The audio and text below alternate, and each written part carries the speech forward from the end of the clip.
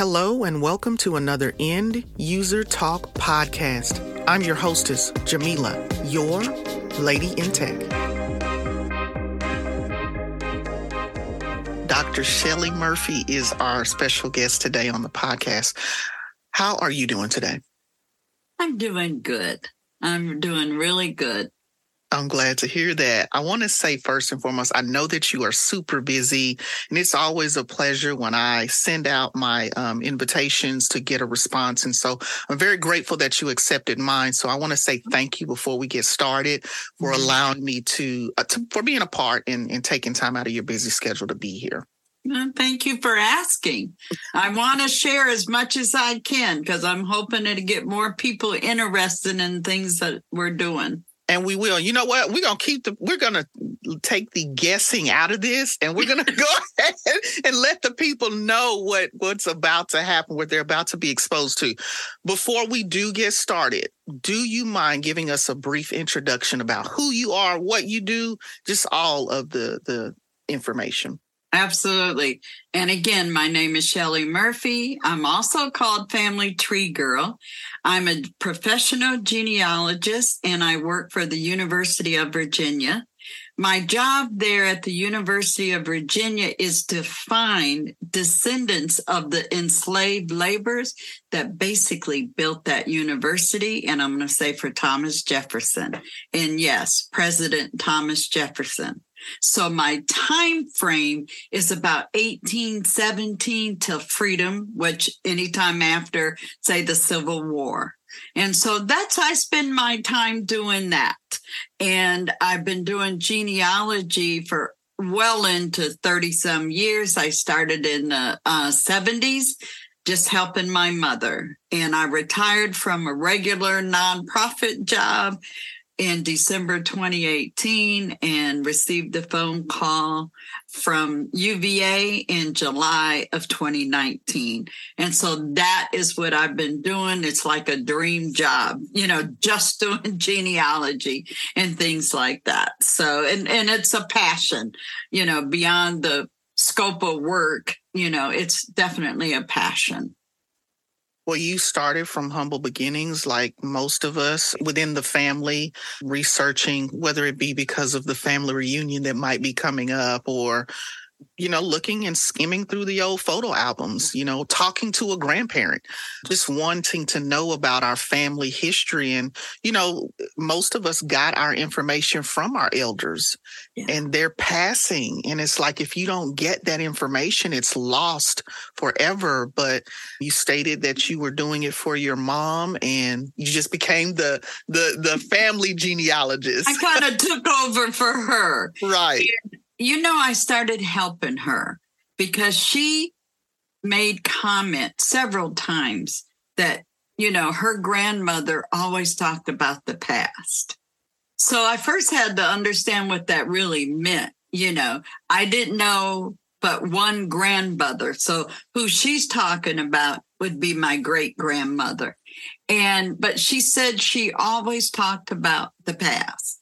And so she talked about her father being enslaved. She talked about her in-laws, the Davis family, and a story about them being enslaved or the children of the slaveholder and all of this kind of things. And so she just started collecting information. But what she was doing, Jamila, this is back in the 70s, she would write a letter and to, say, a courthouse and ask for a birth certificate or a death certificate on somebody she knew, that something she either knew or that her grandmother had shared information. But she always made 2 copies. The letter she wrote, and then she made a copy of that. And I remember having a conversation with my daddy, rest his soul, and saying, why did you not tell her about carbon copy paper? And Jamila, she still has all of those letters in a box. Wow. Over several years. But she was not exposed. She worked in a factory. And of course, there's 5 of us kids and stuff. And so she never got exposed to that kind of stuff or anything in an office, because she was a homebody, go to work at the factory and come back home. It was about her children, her house, and then now about her family. So I started helping her, and the internet wasn't popping like it's doing now. And it wasn't even thought about us accessing anything online. So typically you'd write that check or send a money order, and you would request records from a courthouse or from the state, whatever the situation might be. And so that's what she was doing. And I thought, okay, I'm going to have to help her, thinking, well, Daddy, you didn't even tell her about carbon copy paper, because she's trying to make a copy of it. And I get it, just not understanding, because I'm more out, and stuff. And I'm out of school, high school at that time. And so again, that's how I got started, hearing the stories that she's relaying about the family. And that got me curious, because you know what she said? Her grandmother told her that her father, George Marsh, was a slave.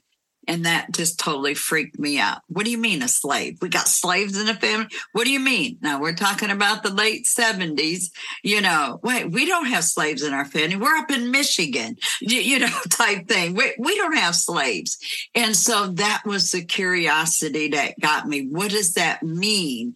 Because we didn't get that type of education in school. Definitely wasn't getting it in Michigan or anywhere. They're still not getting it, even today. But I wanted to understand, what was she talking about, or what did she remember? Because her grandmother passed, I believe it was 1956.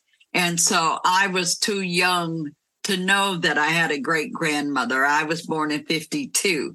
So I have no knowledge. I only knew my mother's mother, and she was around until 1990. And so, we're basically raised in a family, and there was a woman leading a family, and that would have been her mother, because nobody on my father's side, as far as his parents, everybody's gone, so I had the one grandparent. But again, it was that curiosity of who came before me. Am I like any of those people? Am I doing certain things? Where did they come from? Because I knew there was not slavery in Michigan. So that got me going pretty much right there. Well, I do have, within being that you were the designated, or became the family designated genealogist, is there any account within your family history that you recall that stood out most in your mind? Well, one of the things that, and I've learned this over the years, that in small communities, and this stands out to me really prevalent with the UVA research, is that everybody's connected. And it can be white, it can be black, we're just all connected. But there's a lot of challenges when conducting African American genealogy research. And those are things that people need to understand. And number two, understand that not everything is online. You think of what's on these databases like Ancestry.com or FamilySearch.org or whatever it is, even the National Archives. Those records were not generated at that level. Those records are generated locally. So if I could give any word or recommendations to people that are getting started, you exhaust what's at that local level. Wherever you think your people are from, that's where you got to tap into. Don't worry about stuff online. That's about convenience, right? That's really about convenience, being able to get it online. You got Ancestry, that's a paid site. You got Family Search, that's a free site. And it'll always be free. That's the Church of Jesus Christ of the Latter-day Saints, or AKA the Mormons. That's FamilySearch.org. It's free. Ancestry is a business, other people, and you're going to pay for Ancestry. But they have a lot of similar things on both of their sites. But you want to be able to, if you can, juggle between both of them. Because one might have a little bit more on one collection or something like that. But people have to understand what they're going to be dealing with if they're going to start with African American genealogy. And again, I mentioned the challenges. Number one, just like I said, at the local level, that's where those records are being generated. So people from these companies came in. Now, of course, they're digitizing, scanning them. Back in the day, they're making copies and photographing, whatever you want to call it. And then they put it up on site, or they have it at their place that you come in and look at.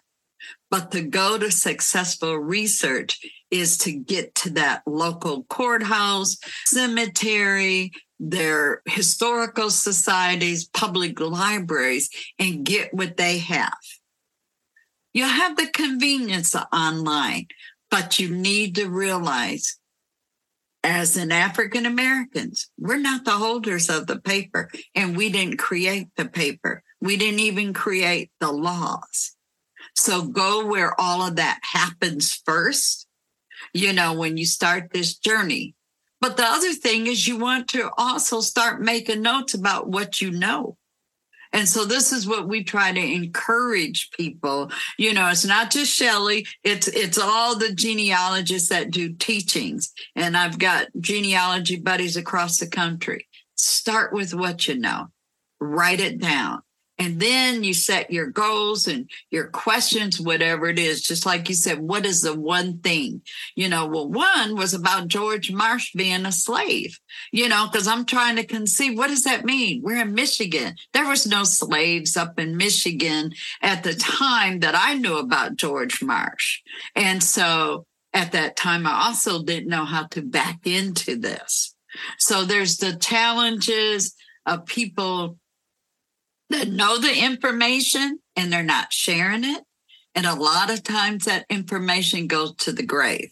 And I'm talking about our families, your families or whatever. There's secrets typically in everybody's family. And I remember growing up in the 50s and 60s, and you didn't talk about slavery. That just wasn't openly discussed. And it wasn't that everybody was ashamed of it. It was just that you just didn't talk about it. So a lot of things didn't come down generationally as an oral history, but in some families, some stories did come down. So you're able to pick up, because that oral history is so critical to whatever you're getting ready to embark on in the research, because those are going to be tips. They're going to be leads to you possibly finding where your folks are at. So again, getting over some of the hurdles. There might not be a record like you think of right now, birth, death, marriage. Now, if I'm in slave era time, probably not going to find a record like that, because African Americans were property. They are considered property just like the animals and the farm equipment and everything else. And so you're not going to find that sitting at the courthouse necessarily. So you got to find the slave owner. And I'm going to classify this as the white people, as it being the slaveholder, as far as referencing my family, because it could be a Native American slaveholder and this, that, and other. But I'm going to focus on the white man that enslaved my family. I have to research the white people and who's around my people during that slavery time. And what is it, like Mr. Rogers said, who's in the neighborhood? You got to know who's around your people as well. African Americans cannot get through the research without researching in this country, without researching the white people. So that's another one of those things we want to make sure that gets out there, because you're not going to find just Black records. No, we didn't create the laws. We didn't make the records. We're part of the records, but we're not the holder of the paper. So being able to access and work with people, say the descendants of the slaveholders, is another goal that people could strive to get.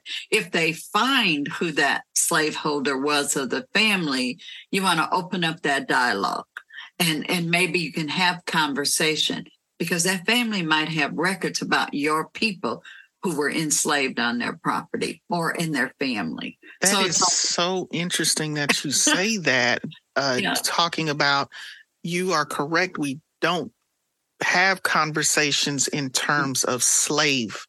No. Or the idea or concept that someone in our family was possibly enslaved. So what you're basically, and it makes a lot of sense, the way that they kept the records, just with my limited knowledge on this subject, the way that they kept the letters and the facts, or excuse me, the information, and the fact that we were constantly sold.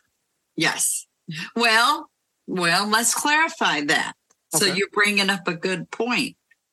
And I'm going to say African Americans could be bought and sold. Yes. They also, Jamila, could be mortgaged. They could be insured, used as collateral. And they're also just gifted. A slaveholder could gift a woman or a man or somebody's children to one of their children.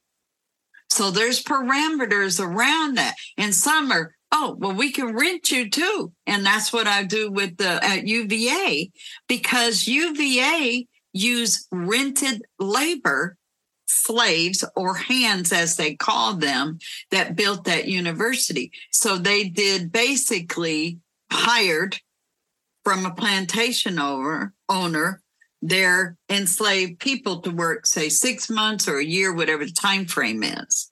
So yes, there is several components. It's not just buying and selling. And again, property. So people have to understand when we're talking about slavery, this just basically understanding African American genealogy. This was about money. And I'm saying the slave system, money, economics. People were property. And again, buying, selling, renting, mortgaging, gifting, whatever you want to call it, And then some people were so deep south that now the only access we might have to find them is to open up the door with DNA. And so that's another question. But we got to always follow the money, follow the land. You want to follow the community. You want to follow the water, and then follow the faith of the people. That's kind of the basics that I use as a mantra for me to walk through different records. If I stay keyed in on those things, then I can look for records that could have came out from any one of those situations. Because again, they're not seeing African Americans as humans. And the slaveholders were whites and Native Americans. So don't think it was just the white people. No, Native Americans were slaveholders as well. But it's so, just we're talking about this concept of who the actual slaveholders or owners were. It goes beyond just the United States, Oh, yes. It's such a broad subject matter. We can really get caught up, but we'll just talk about what you specifically do. You have someone coming to you and they have very limited information. Correct. Where do you start with someone like that? I know you're saying it's key points. Where do you think your family resided? Has your family always been in this state, this city, this country? Where do you go with someone who just doesn't have a whole lot of information? And again, they're just, word of mouth, or I think this is where I've been, all my life. Perfect example. And I mentioned it earlier, start with what you know. If you know where your mom and daddy, which you pick a side, which one you're going to work on first. You can still do them both, but pick one that you can concentrate and focus on. And what do you know about them? Do you know where your parents were born? Or do you know where your grandparents were born? That's a start. Go with what you know about your family. You know where you were born, and then think about whatever side, your mom or your daddy side, you're going to go back. And then deal with where were they born at. Now, somebody can be born in a county and also not live there, or a city or a county, right? Same thing when somebody dies. You also want to verify, is that also where they lived? Because a lot of people will make a mistake and say, oh, well, I see this on the death certificate. Well, you want to verify kind of what's on that death certificate.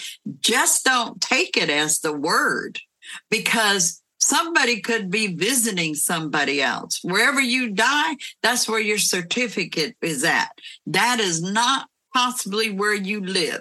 So you want to verify that right there. But you got to concentrate on what you know. And as you're writing down what you know, you're also thinking about what you don't know. And that's the beginnings of your research plan. So I take you for an example. Say, you know, your mother was born in, say, you know, Rochester, New York, right? First thing you're going to do is try to find a birth certificate. Maybe your parents weren't married. Maybe your parents were married. You want to resolve that. Because if they were married, there might be a marriage record.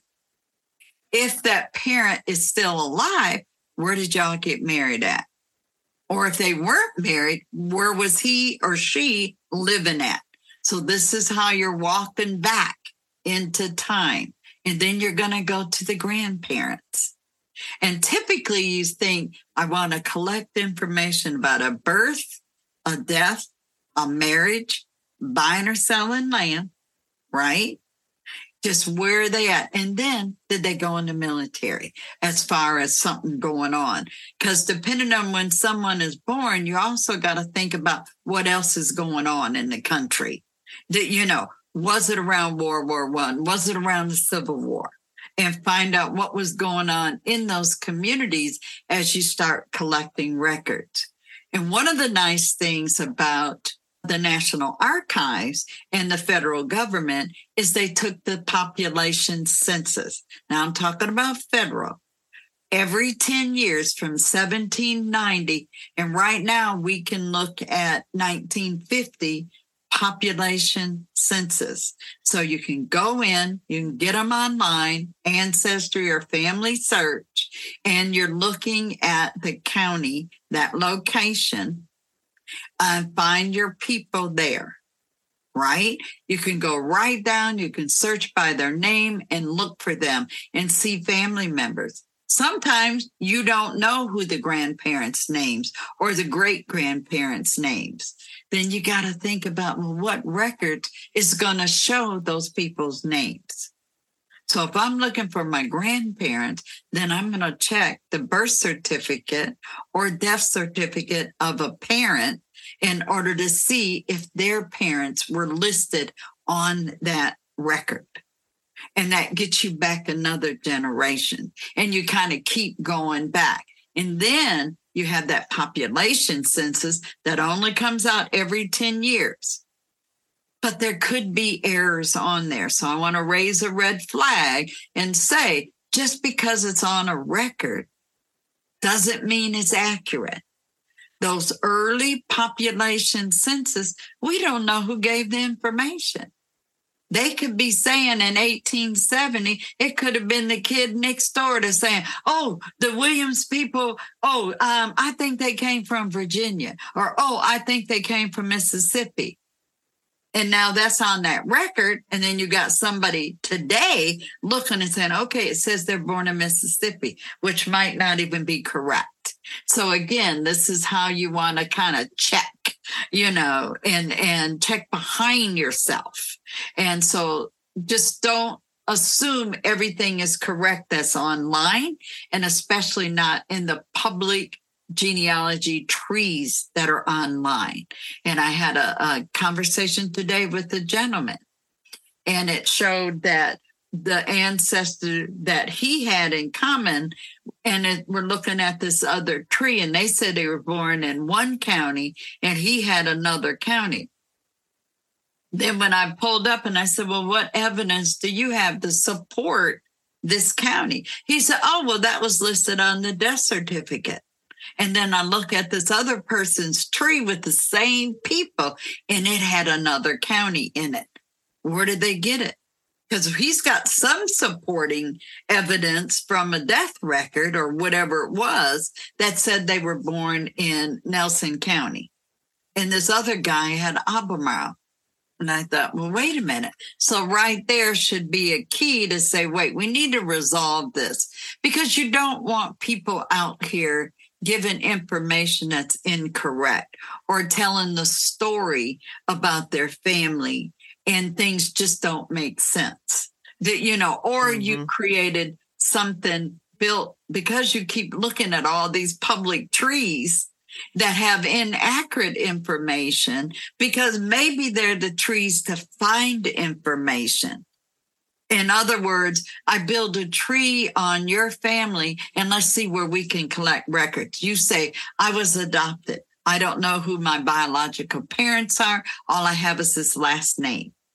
So I could build a tree just putting your name in and then the suspected bio parent's last name and seeing what hits I could get. Or a lot of that makes a good point. And a lot of things that you also find in your research, or at least found in my daughter's father's family, where you would find that just because individuals are living or reported to be living in a house, they are not always blood relatives. And with a lot of the hopping around that we had to do, the travel, you come across people and you become friends, or you become, this is my cousin, it's not legal adoption. They're just an addition and we've been together for so long. Yes. Or they take on children. You know how we like to call people our family. Yes. And there's no blood. There's no That's blood still tie. Uncle and auntie. Yes. There's no blood, or children who were lost parents or something. You just adopt these kids and you raise them as your own. So you got all of that to contend with as well. My family, William, Davis, and Mildred, they took in 17 children besides their own. People were even dropping babies off at their house, abandoned them. Some of those kids took the Davis last name and some didn't. And so again, even if you look at a man and a woman in the census, until that question is asked, what is your relationship to the head of the household? Don't just automatically assume that that's a husband and wife. It could be a brother and a sister. It could be the sister, and those are her babies that are there. And she was never married. So they don't have a different name. So it looks like it's a husband, wife, and children. You just want to do a little bit more research just to lock that down. And that's another thing. And remembering following the money, the land, the water, all of that. You want to find out what else is going on. What other records, birth, death, marriage, buying and selling land. Those are really the basics. So you're building your research, really asking questions. And I always say genealogy is about time, place, and asking questions. Because again, what people had before us saying we're here in the 21st century, there's no glimmer of what we do and what we have access to, right? That they had back in, say, the 1850s or 60s or even 1900. Look at what we have. And access is another one of those challenges for African Americans. Yes, we can get some records from the courthouse. We can do this and that. But a lot of those property records, and remember, African Americans are property during slave era time. Until that Civil War is over, you got to find that slaveholders' property records. Where was he paying taxes? Is there an appraisement? Is there of his property? Is there inventory? Are there any receipts for buying and selling property? And so those are all key factors to think about. And we just can't make assumptions unless we're going to work through to resolve whatever the assumption is, to try to get the closest you can to say, that is my family or that's my person. So many people got the same names. It's unbelievable. And I talk about this quite a lot. I've been looking for a man named Bob who was enslaved and rented the UVA. It's going on 6 months now. I don't know what name Bob took. Mm-hmm. Bob had the opportunity, if he made it to freedom, to pick a name that he wanted. And it didn't have to be the slaveholder's name. That's another one of those myths out there, that the people that were enslaved took on the slaveholder's name. You know what? And they did not. It's that only is a good point. 50, and so we know my name is Murphy. I know that ain't coming from Africa, but that doesn't mean a Murphy was the enslaver. I did find in some genealogy or just research that there were families, and I'm not sure what drove this. It's an assumption as to why they did it, but as they were researching their family's history, they were able to find relatives that they had lost contact with. And this is what they did. They actually combined the two names. Mm-hmm. So they combined the surnames. Mm-hmm. So that's not a true surname that the new generation is under. They made it. Which but it was because we had lost, as a result of slavery and as a result of just having to leave and flee and rebuild. They had lost connection with their family, but because someone was resilient and determined to make certain, I'm going to find my people. Yes. I'm not losing them again. Yes. They did finally, and they were able to retrace their roots in Texas. I think that's brilliant. I've never heard of them doing, people, coming across in my research doing that.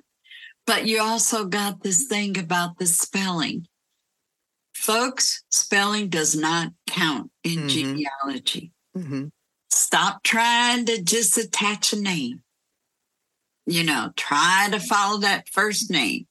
And again, you just gave a perfect example where they put two names together, or they took another name. About 10, 12 years ago, I met a gentleman named Walter Washington. He was a white man. I had to stand there and tell him he was the first white man with the last name Washington that I had met in my life. That was only 10 years ago. And he was a descendant of GW's brother, this, that, and the other. He was a Washington from who we all think of Washington. But I had never met a white Washington. And I mean, there's so many Jeffersons, and I live around by Monticello. There's so many people with the name Jefferson, but does that mean Jefferson, or you descend from people, the 600 plus that Thomas Jefferson enslaved? Absolutely not.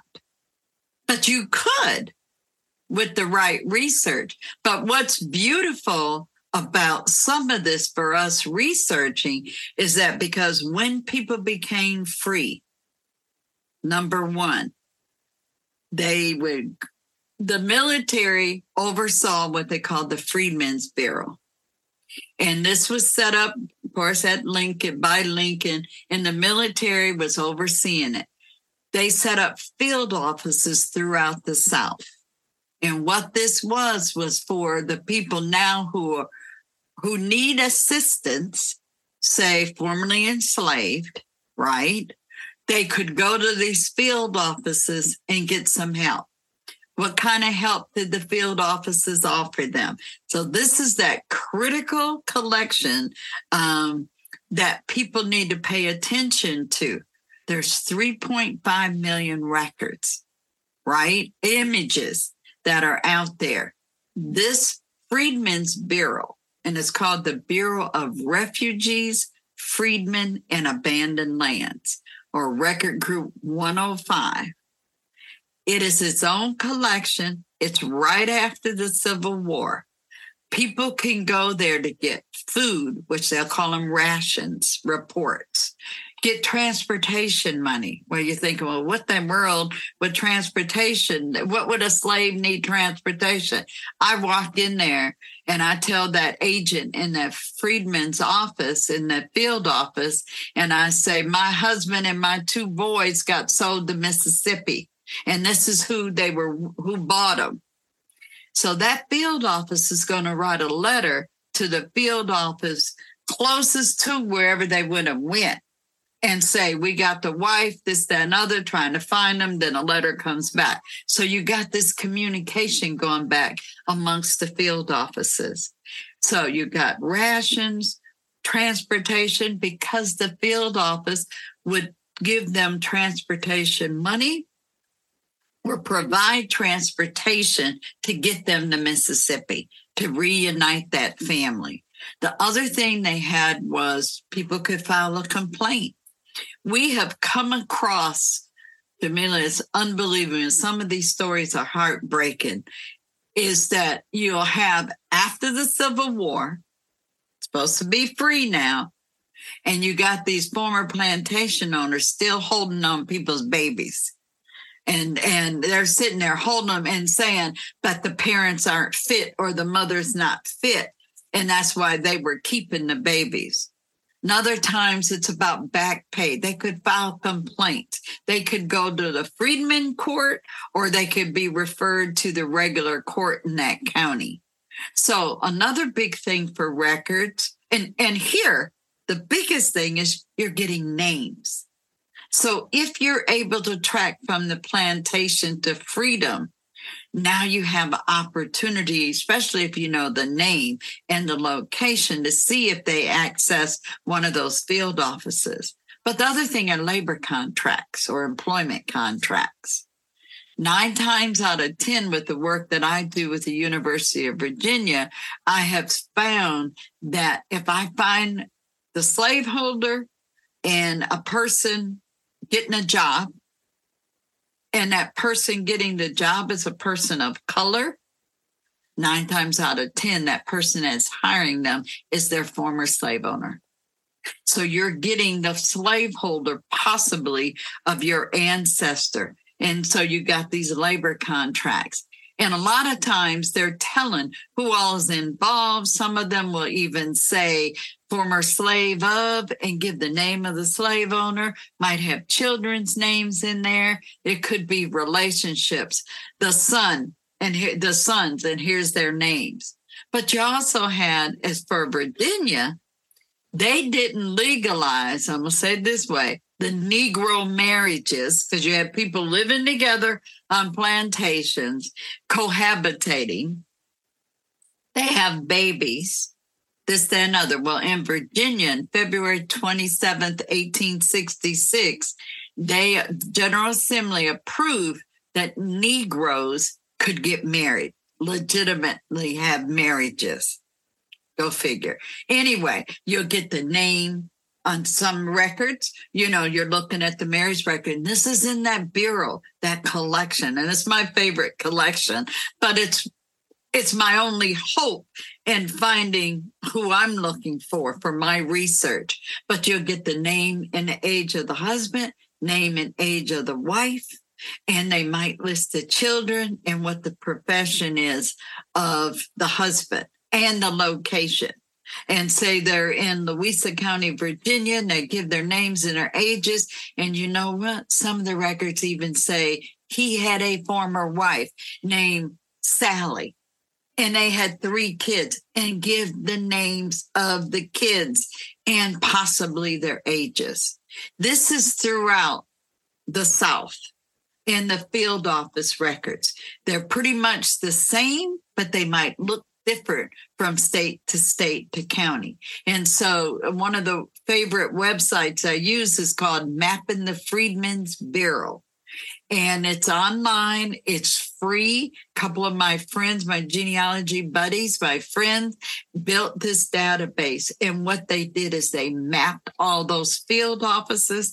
And then when you click on that little map where the field office, say it's Albemarle County, Virginia, a box will pop up And then you go right in and it takes you to either National Archives or to Family Search. And then there's records also on Ancestry. So you can go right there and look at the images. It's just absolutely fascinating, especially when you find somebody.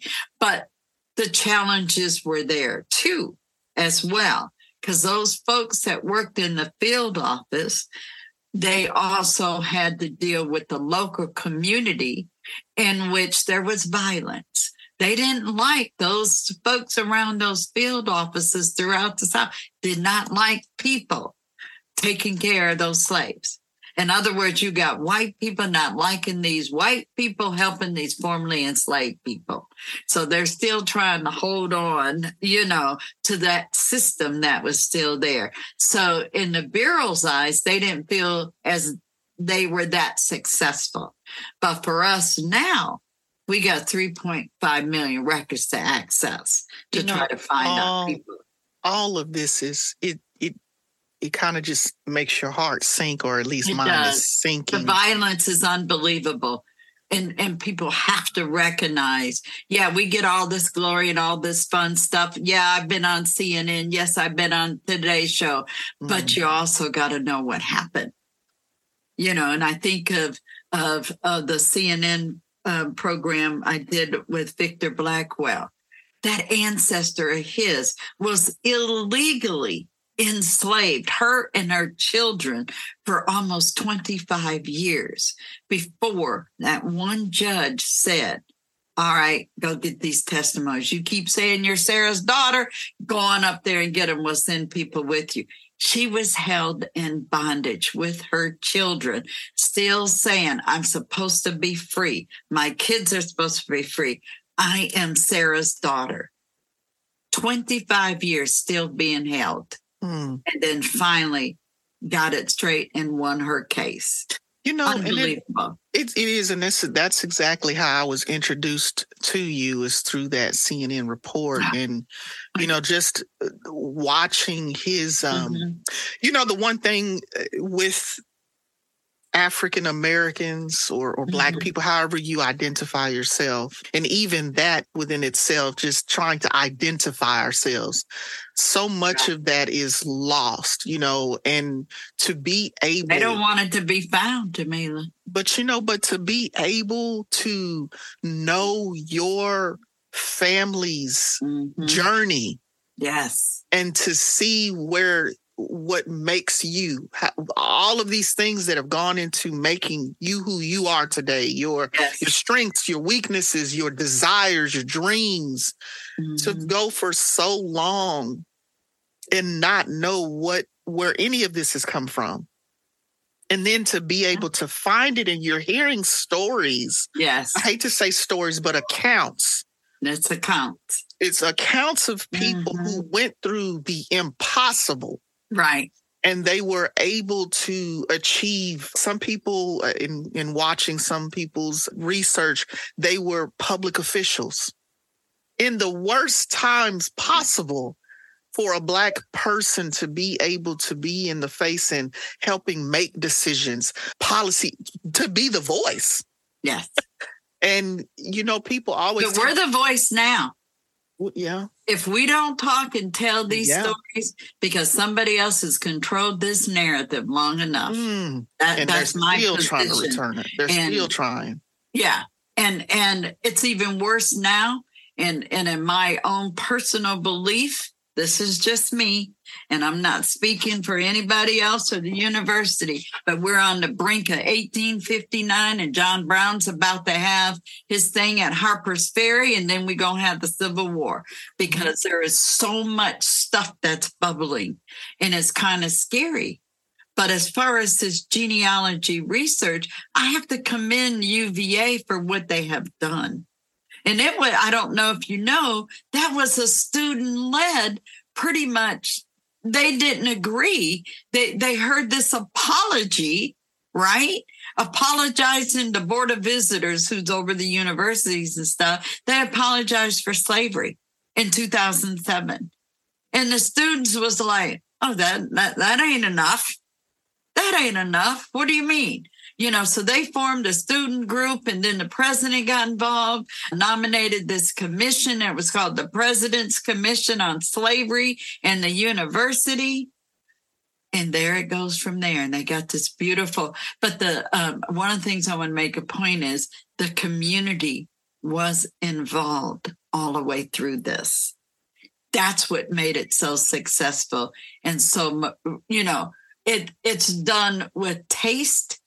The folks were involved as far as the descendants, those that were identified and others, but they took it to the community and they went from there. So I had to sit here and say, okay, what am I going to be dealing with? What do I know about this? And one of the most fascinating things for me was to find one of my own on that list. One of my own was one of the slaveholders that rented people to UVA, and it just busted wide open. And so one of the things I'm going to make sure that we get out, that there's slave era things that you need to know. You got to know what the law was, so you know what you're dealing with, which whatever law is in place could tell you where a record could be. You want to see if you can find emancipation or manumission papers. Are there slave narratives? Are there books out there, family genealogies that they're talking? And I'm saying possibly whites and blacks, that they could be talking about somebody that was enslaved or free as well. And look for the plantation records, the bill of sales, the inventories. You also want to know if the slave era research in that area had been done before. That's why you got to connect with those historical societies, the public libraries. Find a genealogy group and just keep sharing. So it's key to get there. And then the collection, that Bureau of Refugees, Freedmen, and Abandoned Lands, if you feel that you had somebody that was probably enslaved, even free, but enslaved, you want to tap into that record set and see if you find anything, or even if there was a field office in the area or the closest one to you. It takes time. But look how long. We're about to embark on 250 years of this country. And there's a whole bunch of mess that ain't been right, ain't been told right, that is coming forth even more now. And as far as this memorial, that's up at UVA, it's got the names and it's got their occupations. But the best thing that I enjoy, I love walking through there and put my hand on the wall. It also says relationships. So in other words, I'm not just saying, oh, here's the name of a slave. No, grandmother, mother, sister, cousin, cook, seamstress, brick mason. So we're nephews, whatever is in the record. And I know there's controversy about people saying the word slave and enslaved. You ain't going to find the word enslaved in no record during that time. That word is not there. They ain't in no document that people were enslaved. You know what I'm saying? When I'm looking at inventory, or I'm looking at a plantation owners' books and stuff, he doesn't say enslaved. He says slave, Negro, black. Very seldom will you see colored, maybe later, as far as time. And I don't want to diminish what people are saying. Don't call them slave, call them being enslaved, and that's the status. I get that. I do this 7 days a week, but don't diminish what is in that record when that's all we got to go on. And that's the resource. And, that's one thing that always confuses me. Or I don't want to say, it bothers me that we've got to try to change and soften. Don't need to soften it. Because that's the way it was. But I do want to say this, and this isn't veering off. It's in your professional, being that you've done this professionally for a while. I've asked this question. I haven't really gotten the answer.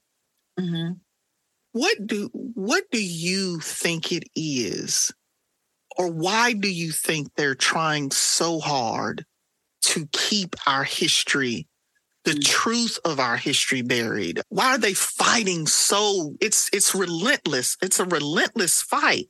But what is it about our history that causes all of this anger?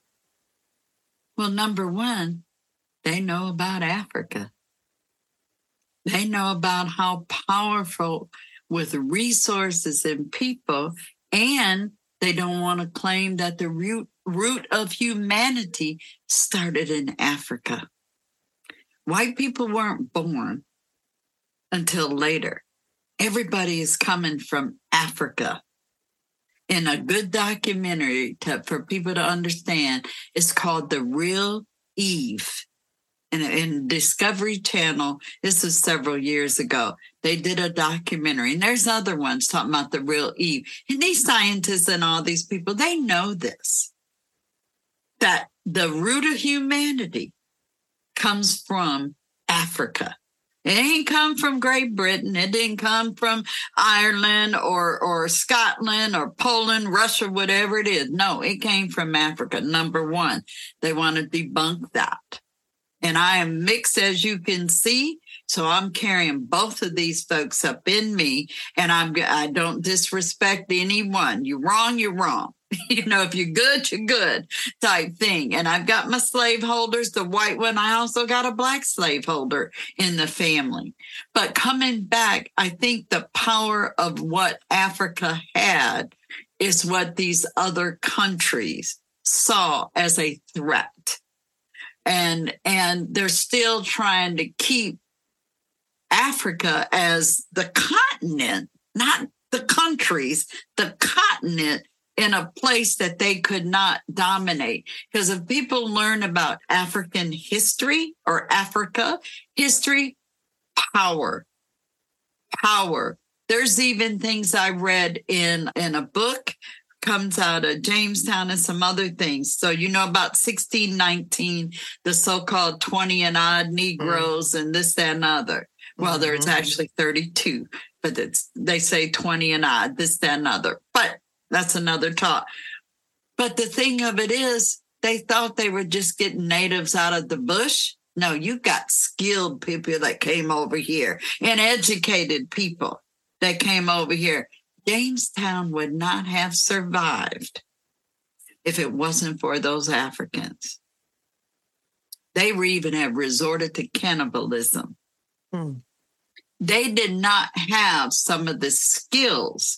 Those that came over, and I'm going to say from Great Britain or whatever country they came from, there's enough history out there in books, but it gets tainted a little bit. So we're not getting that image.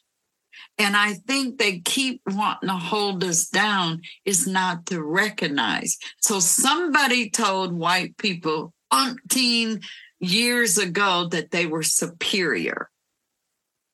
I have my own belief on where that came from, but I'm just going to say somebody pushed that message that they were superior and made that a separate thing. Because in Africa, they're not looking at different races. They didn't get that mess until they came to this country, right? They didn't even get it till it came over here, you know, and then now we got all different shades of people and we're labeled. And one of my slides I do in presentations, I have identifiers of all the ones just in my own research. There's probably 15 or 20 different things that were labeled as or identified as being black, quadroon, mulatto, colored, Negro. I just know me growing up. I'm colored. I'm Negro. Then it hits into the 70s and whatever. We're getting 60s and 70s. We're getting a little bit of the black, you know. Then we had the Afro-American. And now it's African American. And to my knowledge, I don't think we ever had the choice to call ourselves how we identify. But, you know, and that's the thing, too. It's like you have all of this. It's like, what do you call yourself? And that's why What To do you me, identify with? who do you, you know what, I look at individuals who come from different parts of Africa. You look at your Nigerians, and I look at those people because they have a language. They have Culture, their language, yes, everything. and they know who they are. They know without a fact where they came from. And do you know? I mean, you know, because you grew up here, but to go through life and not know, you're essentially lost.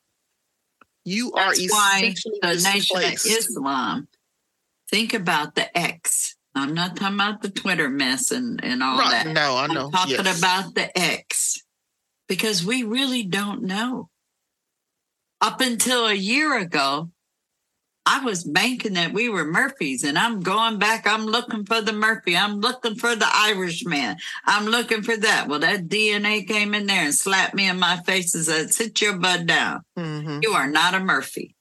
Mm-hmm. Your great grandfather is a white man, and this is his last name, type thing. And it's like, okay, got it. And if I had not had the experience that I have doing this genealogy, that could have turned totally different. Mm-hmm. And you're grasping for straws to try to figure out. Trying to find my people. Where did we come from? Of course, I'm carrying Murphy. Irish, totally Irish. Well, I don't think so. That man was German. And then the DNA's got the German in it. It was like, oh, where'd this come from? Well, now I know. I know. And now leaning towards reparations. And yes. I know California is on the cusp of honoring that. And you know what? I am so glad that they are starting. Yeah. I was going to bring this up. I don't know if you actually watched this. No, my apologies. I've got so much in my head here. And thank you. You know what? You have been a true wealth of information. You've opened up a lot of factors that one would not consider or know to consider. Right. Thank you for that. Thank you. I'm telling you, you don't think about all of these things that go on.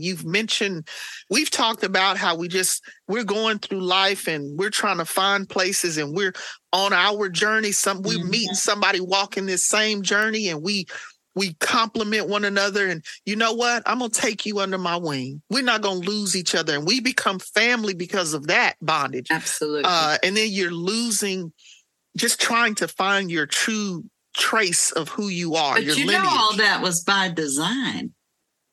Think about that. Well, the way they broke us up. The system of slavery, the whole point of splitting and cutting, that wasn't just about money. Divide and conquer. There you go. Divide and conquer. And think about it.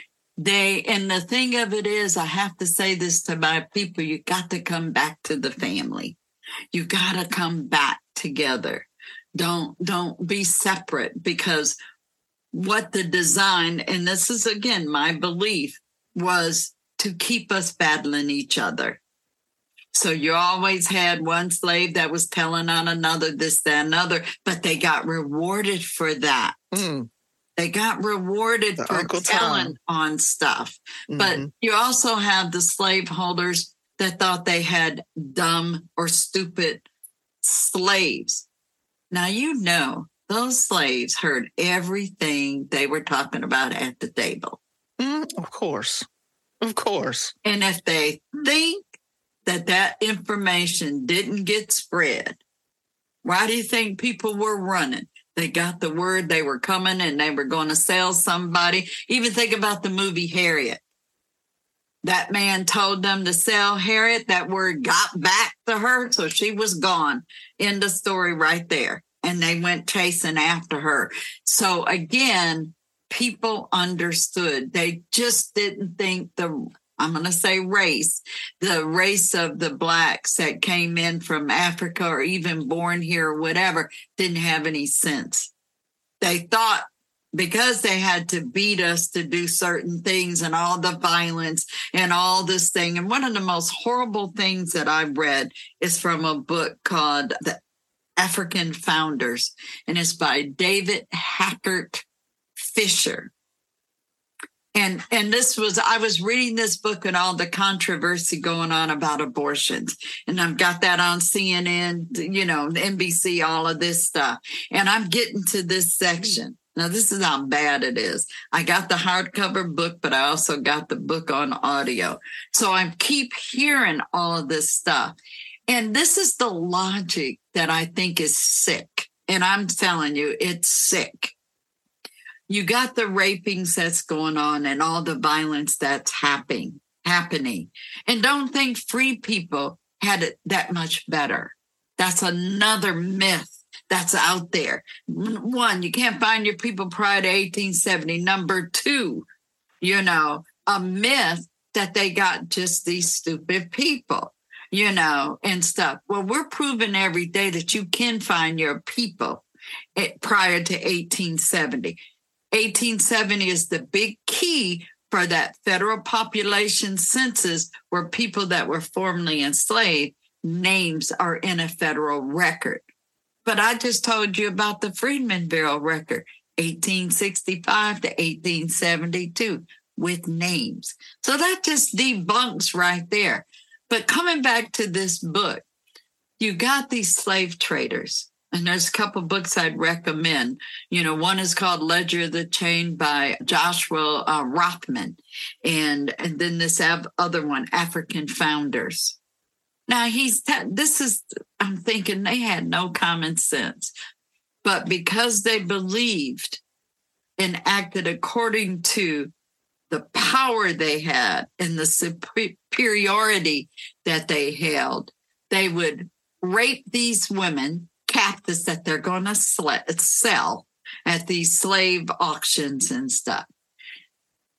Now, sometime common sense had to come along here, because if you're having sex with somebody and they get pregnant, it doesn't matter if you're black or white. That's just what happens with humans, right? That's just common sense. So the slave trader is beating the women and raping them before they get sold.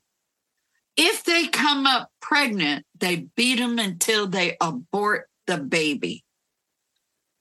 What kind of mess is that? Number one, you're dealing with your property. If you want to talk about the money, you're just damaging your property.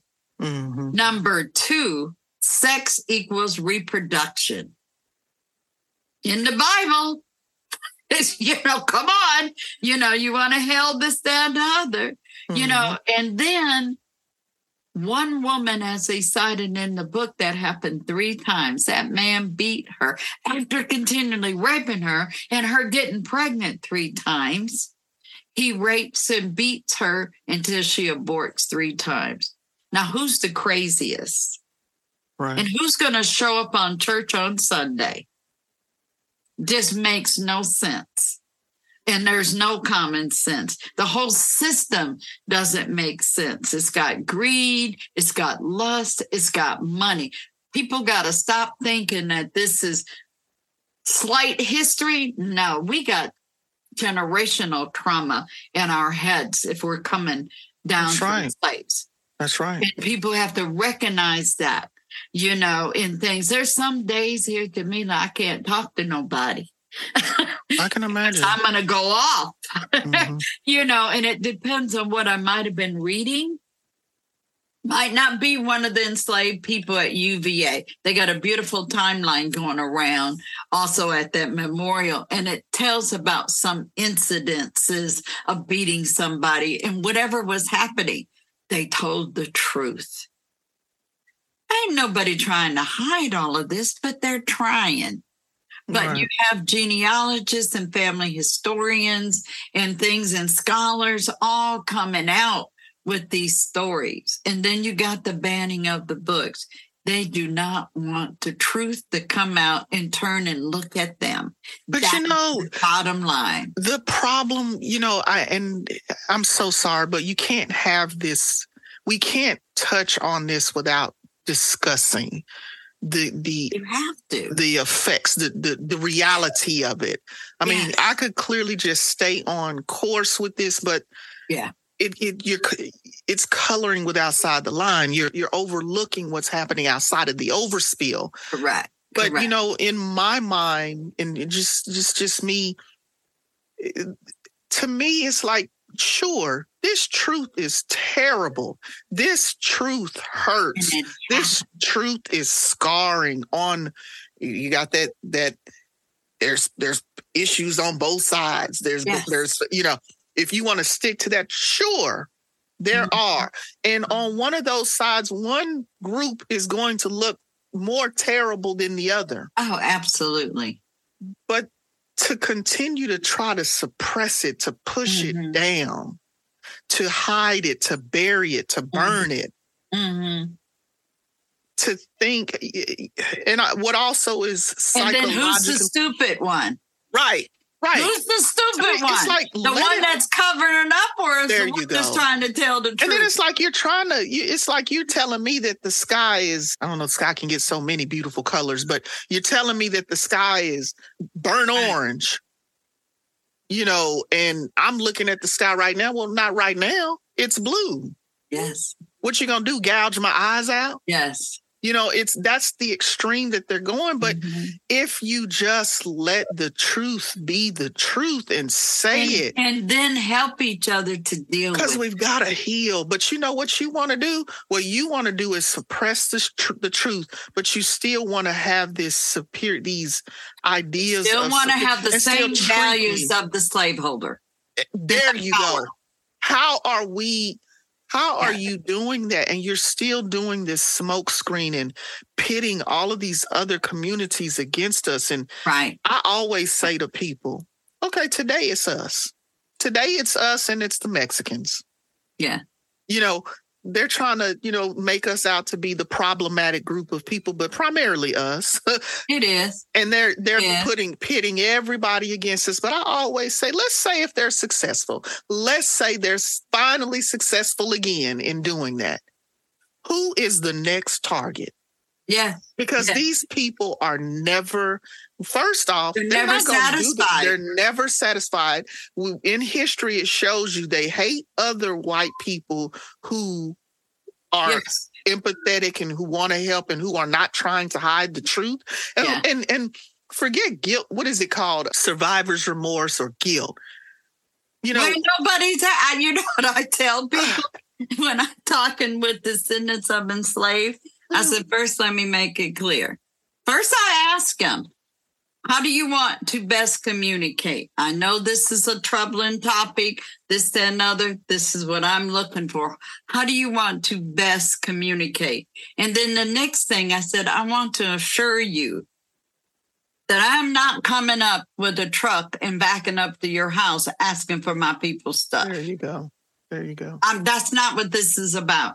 I want to know if you have any records you can share, not give me, share about my family. So I'm not taking anything from you. And in my career, I've only came across maybe 4 or 5 white families that are at the table and they want to share. And they feel like they want to share. And some of them would even like to set up reparation type stuff for the descendants of the enslaved, and which is fine, and you're right. California right now, everybody's watching them. There's a couple other states that are coming right behind them and things like that. People have to stay awoke. Pay attention on what's going on in things, because my thing is to make sure reparations is not just about money. Because money's what got my people in this mess. Yes.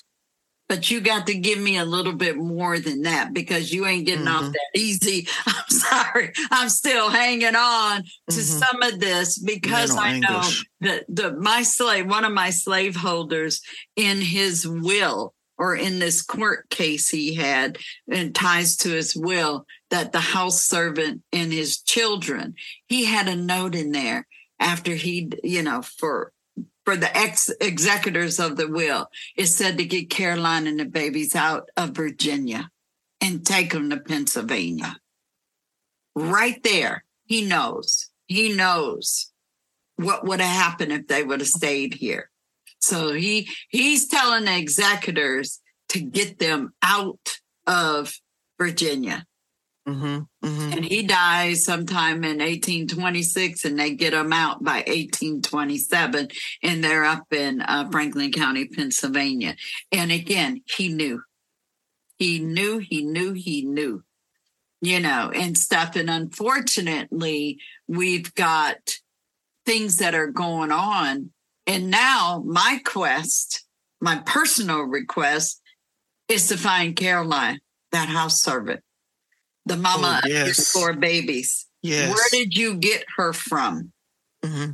And so, I'm hoping good Lord just keeps me around long enough that I could realize and find where Caroline came from. How did he acquire her? Mm-hmm. And stuff. Now that I found them over a year ago and got all of that, and the kids, and my second great grandmother is one of the kids and stuff. And I was stuck in Pennsylvania trying to figure out where she was born at in Virginia.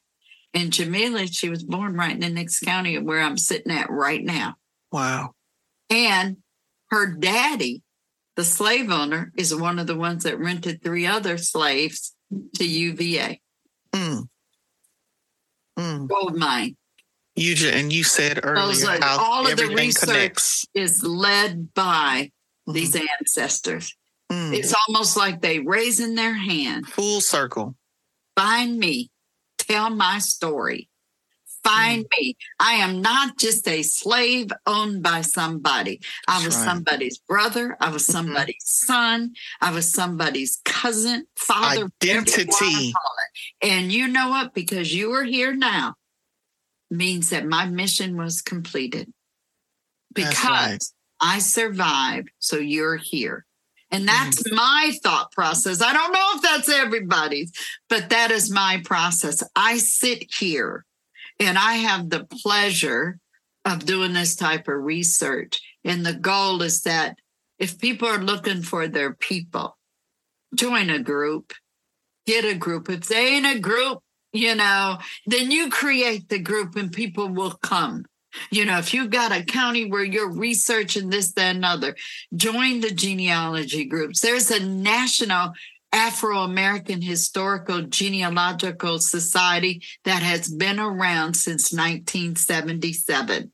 There's about 36 chapters throughout the United States, and they can join them. Find if there's a local chapter in your area.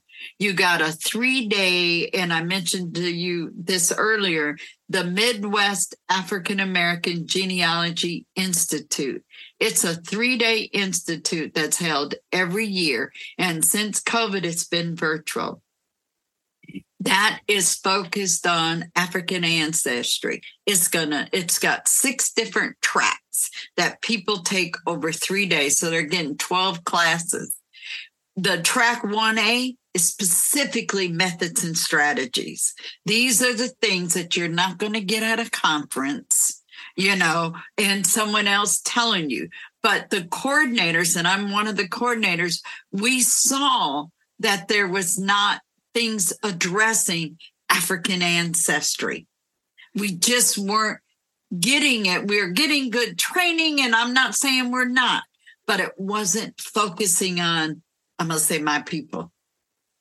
And so we created Maggie, the Midwest African American Genealogy Institute, and we just finished 11 years. We're the only one in the country. So you want the basics, and there's even 2 tracks just on DNA, a beginners and an intermediate. And the thing of it is, it's not happening anywhere else. Some of the larger organizations, that national organizations, they might have a track on African American, or they'll have a couple speakers, or every couple of years they'll have an African American track. Maggie has been consistent, and we started at a HBCU, Harris Stowe in St. Louis, and now we're doing them virtual.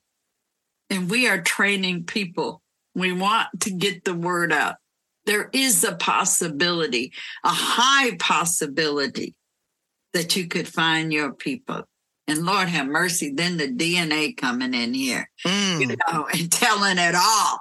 Yes. The average African American in this country has 25% European. That was the average. Mm-hmm. And what does that tell you? We're connected.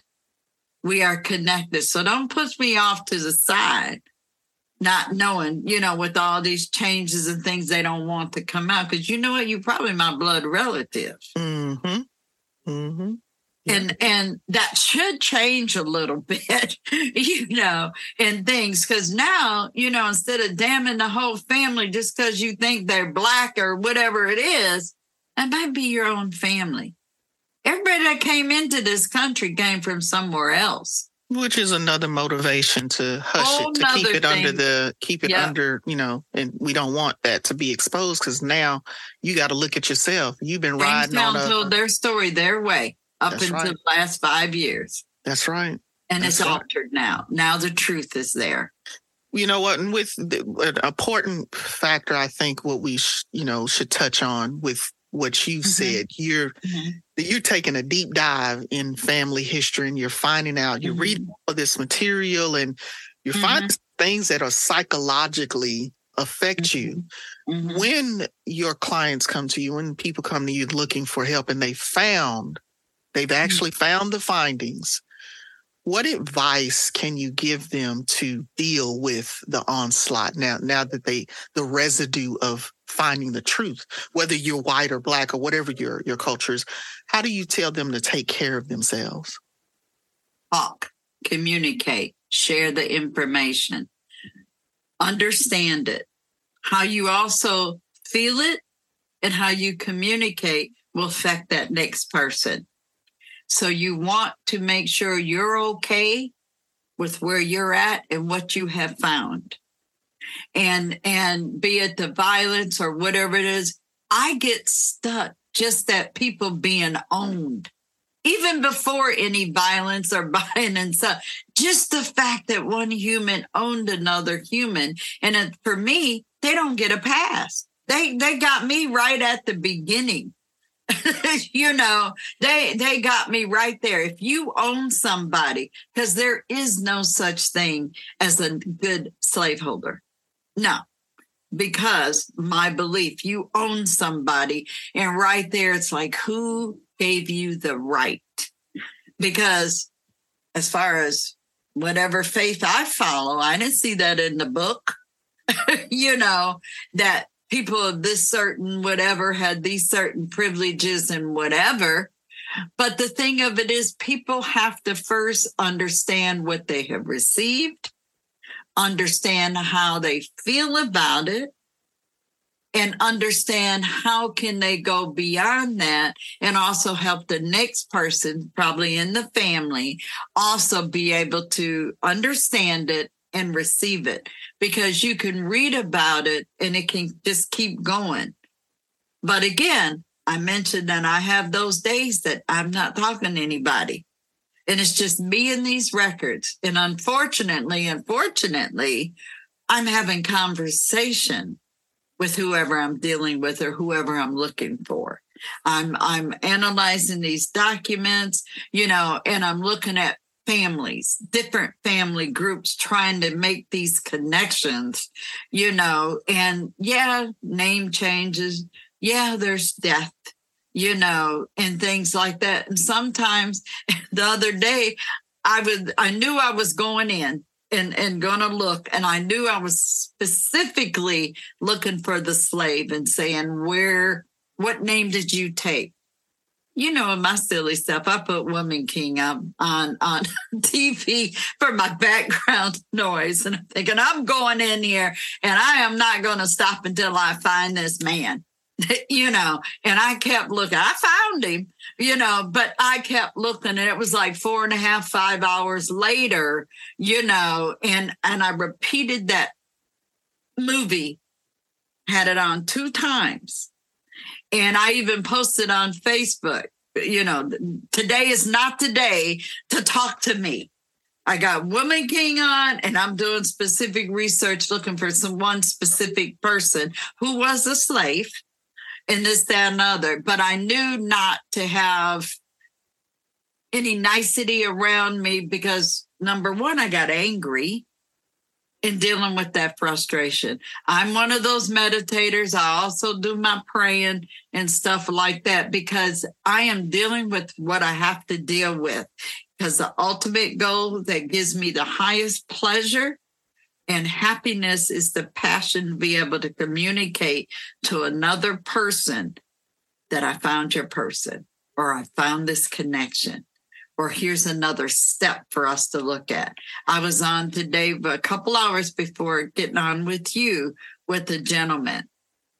A lot of inaccuracies because there were guesses, and he was following a lot of public trees. And he's trying to see if his lines connect to any of the enslaved laborers.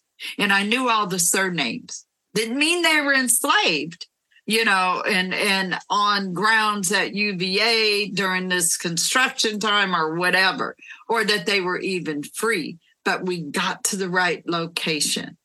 And there's just some more steps. And I said, I'm familiar with all of these lines, but I know on this line, there's two of them. There's one in Nelson County and there's one in Albemarle County. And the ones in Albemarle are sitting up at Monticello. I said to him, I got that. But I need to find if those two are the same family. And all it was one going. And of course, that was something he had to accept. He just assumed, because it was the same name. And I said, you got to understand. And we talked about this earlier. And my heart just sunk because I was just, telling him I'm familiar with the names. But then I had to come back and say, the spelling doesn't count. It's a common name in this area. Doesn't mean they were there. But we got to do more work to confirm that. And so I have to rethink mentally how I talk back to people because they come with the expectations very high.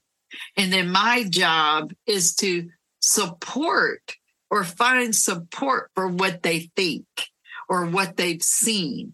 And that's challenging. So again, as far as either if it's trauma or just the challenges of the research, you have to be able to take that moment and make sure it's almost like strategizing, because I can be putting more trauma onto the family also. If I remember talking to another family, they had not even heard of the enslaved person.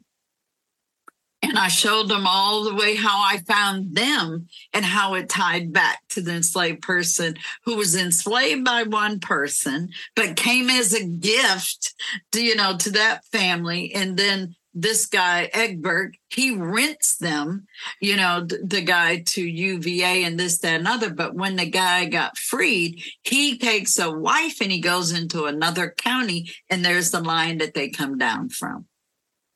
But there was the excitement of finding because they had never heard of him. Of course, we always assume everybody's got parents, of course, because they wouldn't even be existed. You wouldn't have existed without parents, but they didn't know how to get back.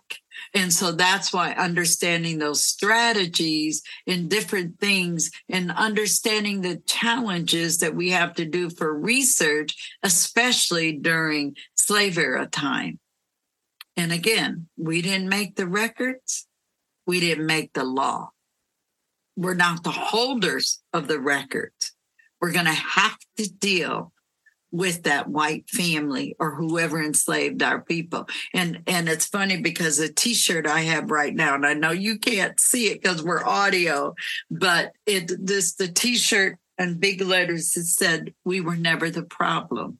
And then all the text that's on here is all of the things over time, the atrocities, the violence, and this, that, and other that happened to African Americans in this country. And again, the big bold letters says, we were never the problem. Mm-hmm. And that's what we have to come to grips with. We didn't cause all this. Our folks that were enslaved came here by force. They didn't come over here as willing participants to be enslaved. And we didn't create this mess either. And But we're still feeling the effects of it in 2023. Every day. And, you have every those day. individuals who say, well, they were enslaving one another in Africa. It's nothing new to them. There you go. You see That's it? right. I see it. Yeah. You have to get me one of those. Yeah. But, and again, we have to come together. Now I feel like I'm preaching. We just have to come together as people, not a race of people. I'm saying as people. That's right.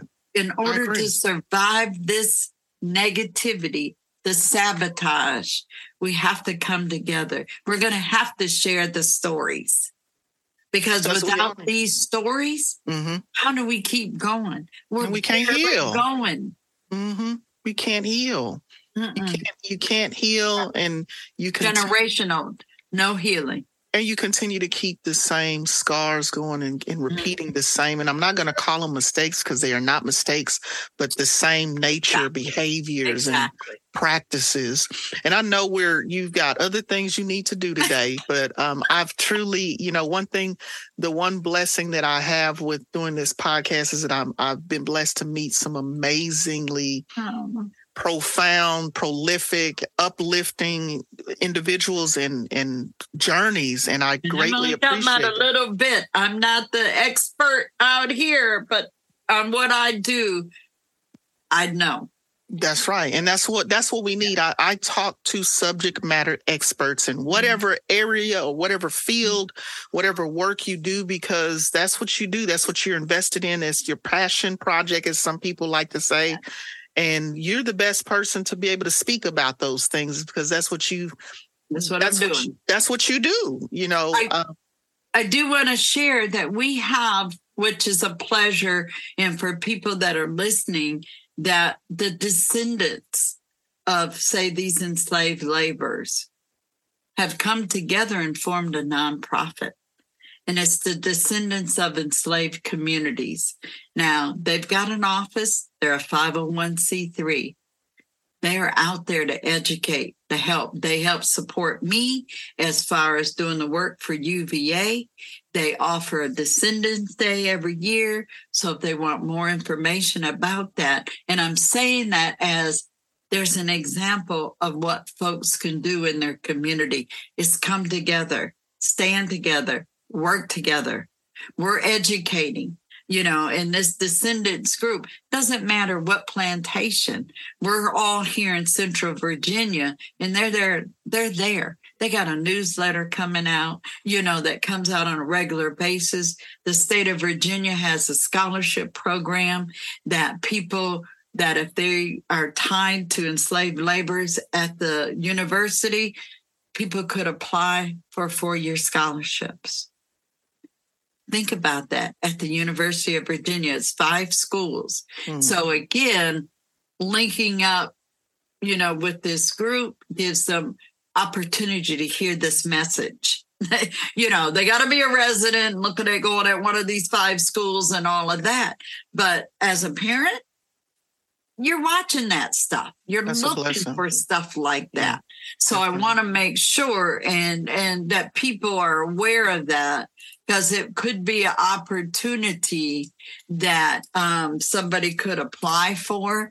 And it's descendantsuva.org. That's all it is. Descendants with the S, UVA.org. And again, lots of information, even the surnames and things that I'm looking for are on that list. And it talks about the research so people can see if they're connected, and come involved with that group that connects them with me as well. Yeah, well, I wanted to ask you one more thing. I don't want to hold you up, but I did want to ask you a question. I wanted to ask you, as far as finding our genealogy within the Native American community, how hard is that? And as far as like debunking things, because you hear, well, if you can find that, you can get all of these resources and all these benefits. Is that true? And is it any harder than finding our lineage anyway through the African side of it? It's a little bit harder. Okay. Because, and I don't know why. Okay. But you got a segment of the African Americans that will recognize more of their Native American heritage than they will their roots of their African American. Mm-hmm. Sometimes that's troubling. Okay. 9 times out of 10, they have no clue who they're looking for. There could be stories that came down and said because of the way somebody looked or the way their hair was. That's my family. But that's also what the white man told you, too. Mm-hmm. That Indians, 2 ponytails, you saw that on TV and stuff. Now, as far as Native Americans, you got Indian Territory, you got the Trail of Tears. Mm-hmm. And I'm going to tell you another good person to have on here is Angela Walton Raji. She just released a book. She's one of my good friends. And she is your leading expert on the freedmen of the 5 civilized tribes. Those were the slaveholders of Africans. They were the ones that left on the whole Trail of Tears and go to Indian Territory, which doesn't become Oklahoma until 1907. But as far as where the records are, and I'll send her give you her email. Yes, anybody. She is one of the few Blacks in the country that talks about that. Okay. And she's your expert. And she will tell you, and her great, and I'm going to tell you another thing about Angela. Angela's great-grandmother, which is Sally Walton. Okay. Sally Walton was alive and was her babysitter till she was about 6 years old. Sally Walton, as her grandmother, right? Great-grandmother, I think it is, was a slave and became free. Angela's one of the few people that knew a slave. And that is. Yes, she died in 1960 something at 100 whatever years old. But think about the power of that. Man, that word right there. Yes. Whatever she could recall. I'm sure it's hard to forget. Yes. And she's been writing and talking about Sally for years. She's one of the few genealogists that speaks at the Smithsonian on this. And one of the things that people are researching for Native American history is first is to realize wherever your people are, where they're Indians there. Number one. My family's out of most of my people are out of Texas. And there probably were some Native Americans there. So you could research that county, right? And find out what Native Americans were there. Now, the story that came down my family was the Blackfoot tribe. Well, hell's bells. That Blackfoot tribe is out of Montana. They ain't out of Tennessee. Okay. And we've got that story, and we're not the only ones. There's a lot of people. Ours is Cherokee. Yeah, well, the Cherokee, but there's a lot of research done on Cherokee, because they were enslaved by the Cherokee Indians and the white people and stuff. And Cherokee, they're just now letting Blacks of those that became free into the nation. So, again, Angela is one. And Nika Sewell Smith is another one. Look, let me just say this. If I'm going to let you, if you know of anyone that would be suitable and would help me, because I want to get this information out. This is I think you so need important, historically, Nika.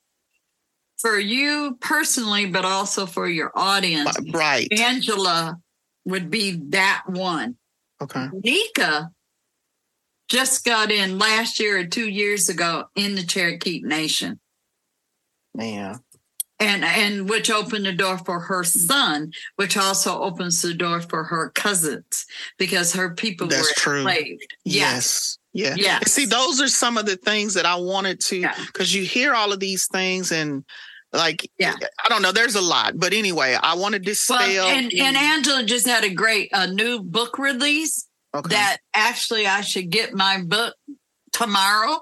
Okay. And so that might be perfect timing. Okay. You have my email. Just send me anything. Introduce me. I will. I'll copy you too.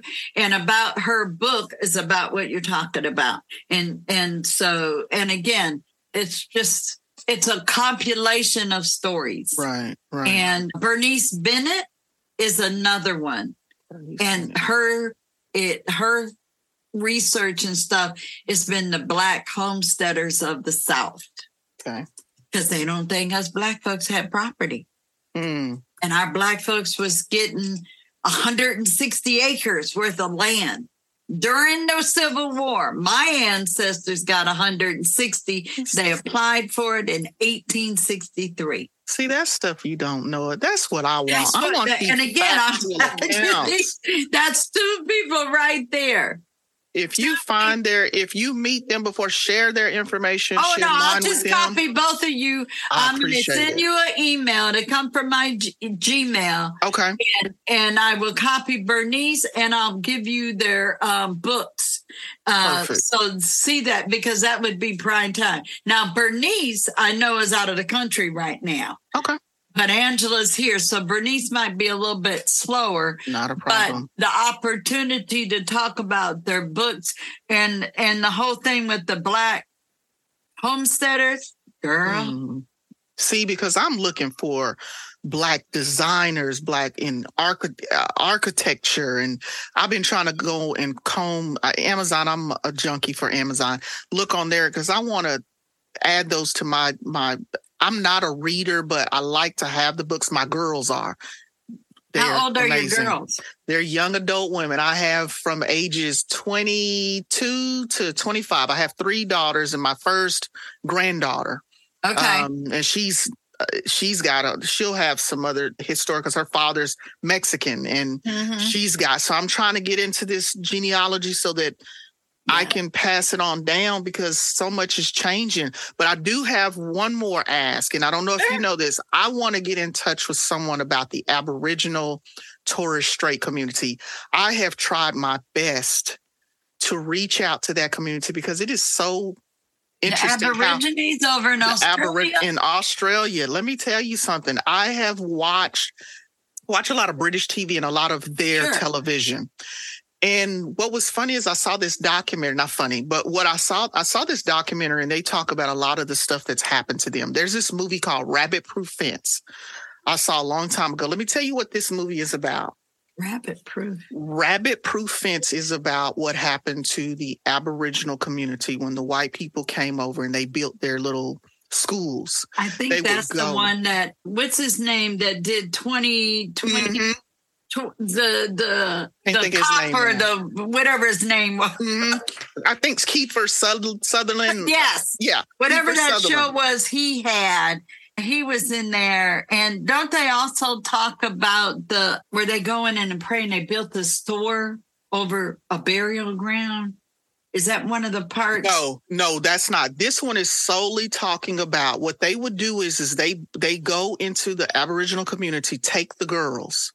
They take the girls out of the community. Now, what they would do is they give the family, you know how they tease the family with little money and little trinkets. Yeah. But what they told the mothers, the families, is that we're going to take your girls and we're going to give them education. Right. We're going to properly train them. This is what they did. Mm-mm. And this is a true story. This is based on a true story. This one particular family where they took the daughter and her sister and a cousin.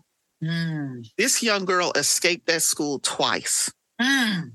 What they did was they take these girls in these schools, and it's more like Catholic. Isn't it 2 sisters? Well, it was 2 sisters and a cousin. I want to say might have been the second time. Ago. It's been it's an old film. Yes. But the only way people knew what was going on is because of what this girl went through. She'd escaped, and they came back and got her again and took her back. So, but ultimately the whole design of that was of course they're savages. They wanted to get the savagery out of them. And they were ultimately bleaching out. What they were doing was pairing the girls with white boys. Yeah. Think how many generations or how many children in one family. Yeah. Yes. and they would take pictures.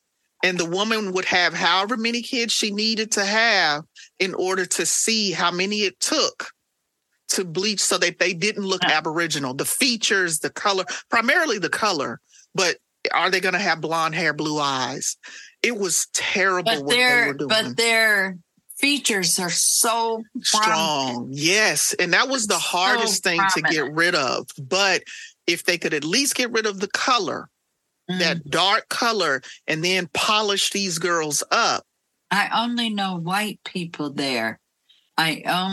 Australia, and not, you know what? Let me check through the Associated Professional Genealogists and see if anybody's got Australia there. Because if anybody's in Australia, then they're more likely to have some expertise. And the other thing is, let me check. I've tried reaching out to some of their activists because they have a true story. And the only reason I'm interested in their story is because it's so parallel to ours. Back in 2020 when we were, and I did not know this, but do you know that they call them Black? Yeah. They are called Black men. Do you know that blew my mind? Because we're in this bubble and all we know is what we know. But when I was watching them, it was so weird to hear them identify themselves as Black. And we know that they're only being called Black because of their skin color. These people, they're in their homeland. White people. They're in their homeland. There's no reason to call them anything other than who they are. So. Well, I'm going to say this. This is now our homeland, and my ass ain't going nowhere. I'm not. Where am I supposed to go? We built this country as far as our legacies. This is our country. Well, yeah, I don't know anything else. And that's I agree with you. I'm not getting on no shit. I don't know. Them people don't like us no way. You get over they don't want you over there. No. Because they think you're lazy. I'm trying to see if anybody. But the things that there's some atrocities. That might be, I'm looking at legacy family tree webinars and seeing who has, if anybody's got anything. And if you let me. Take your time. I just wanted to mention it. Let me share my screen and I'll show you what I'm looking at. Yeah, I'll pull it up myself. But I just want to talk to that group because there's still so much negative happening with them.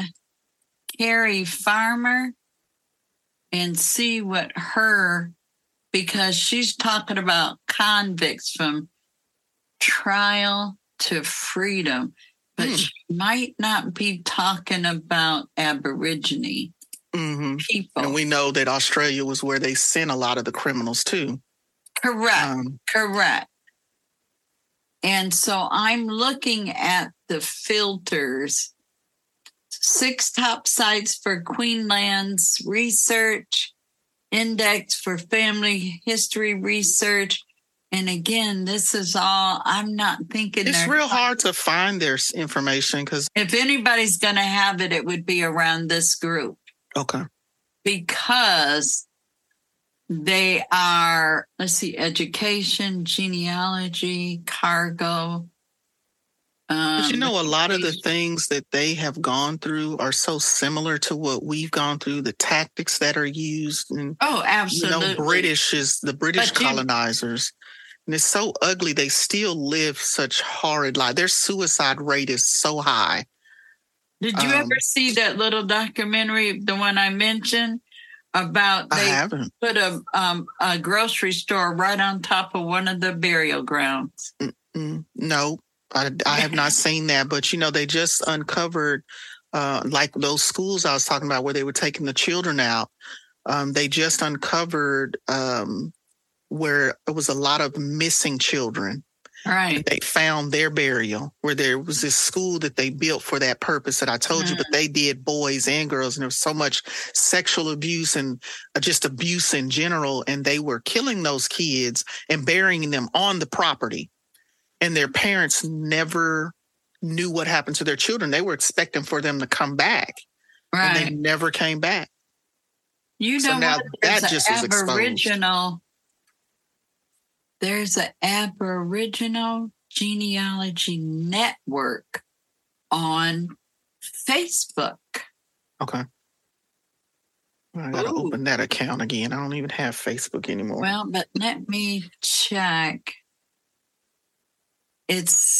I'm trying to see if I'm looking at Black people or just white people. Right. And I don't know. It's called Aboriginal Tracking Indigenous Roots. Let me see what they say. Okay. Not sure they're hitting on the right Aborigine, because Aboriginal might mean native and not, True. Okay, so tracking indigenous roots, that's still Aboriginal genealogy. They keep looking at the Native American. It keeps driving it back. Yeah, that's some of the runaround I've been going through myself. Yeah, and looking. Put the word Australia, AUSTR. I found engaging with Aboriginal communities. Where do we start? Yeah. So it does have the Australian Institute of Aboriginal and Torres Strait Islander Studies. Okay. And then at the National Library of Australia, they got Australian Indigenous Family History. And there's the SAG, which is the Society of Australian Genealogists. That might be the place. What was it? This SAG? SAG, Society of Australian Genealogists. Okay, cool. And they've been working on it, and this is at the government level. Well, you have to check that out. But there's also the Royal Australian Historical Society, Finding Your Ancestors, Researching Aboriginal Family.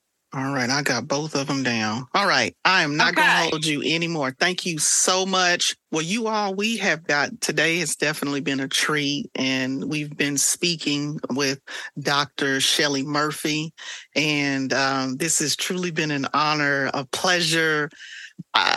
Same here. Thank you. Education. It's been a lot of things. It's been overwhelming as well. And I want to thank you so much for taking time out of your schedule to share with us today. I'm greatly appreciative to you. But before we go, I always like to let my guests, let the people know, one, where they can follow them if you're on the socials, if you have any projects working, and any other helpful information you'd like to share. This is your opportunity to speak.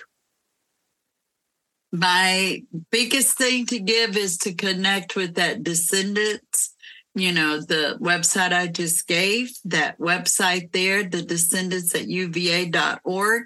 I am on Facebook, Finding Enslaved Laborers at UVA. And they can always get a hold of me there.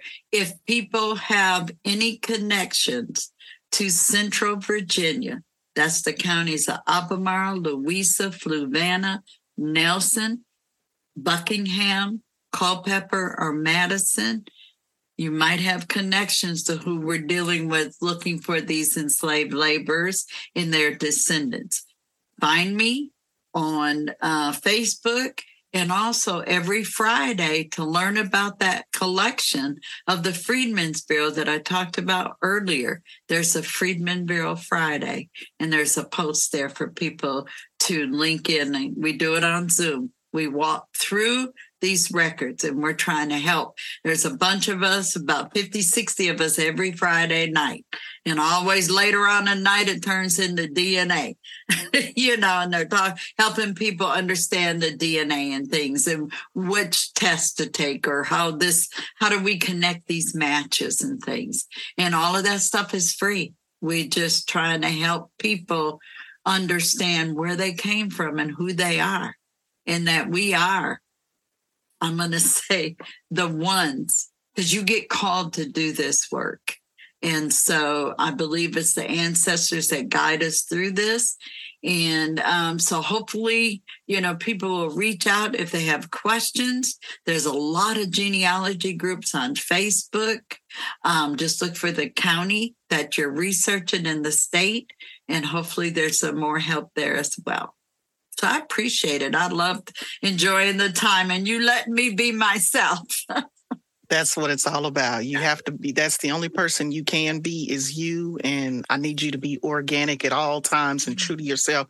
And thank you for all of the work that you have done, beyond, you didn't leave it into your family. You've taken these skills and these abilities to help the rest of us. And a lot of people are not willing to share, they keep it bottled up, and it's a resource that's valuable to all of us. Cause look, we're all just trying to find out who we are, find our place, and find our self-worth. It's hard for that. So thank you for sharing. Thank you. You enjoy the rest of your day. And that's it for the podcast.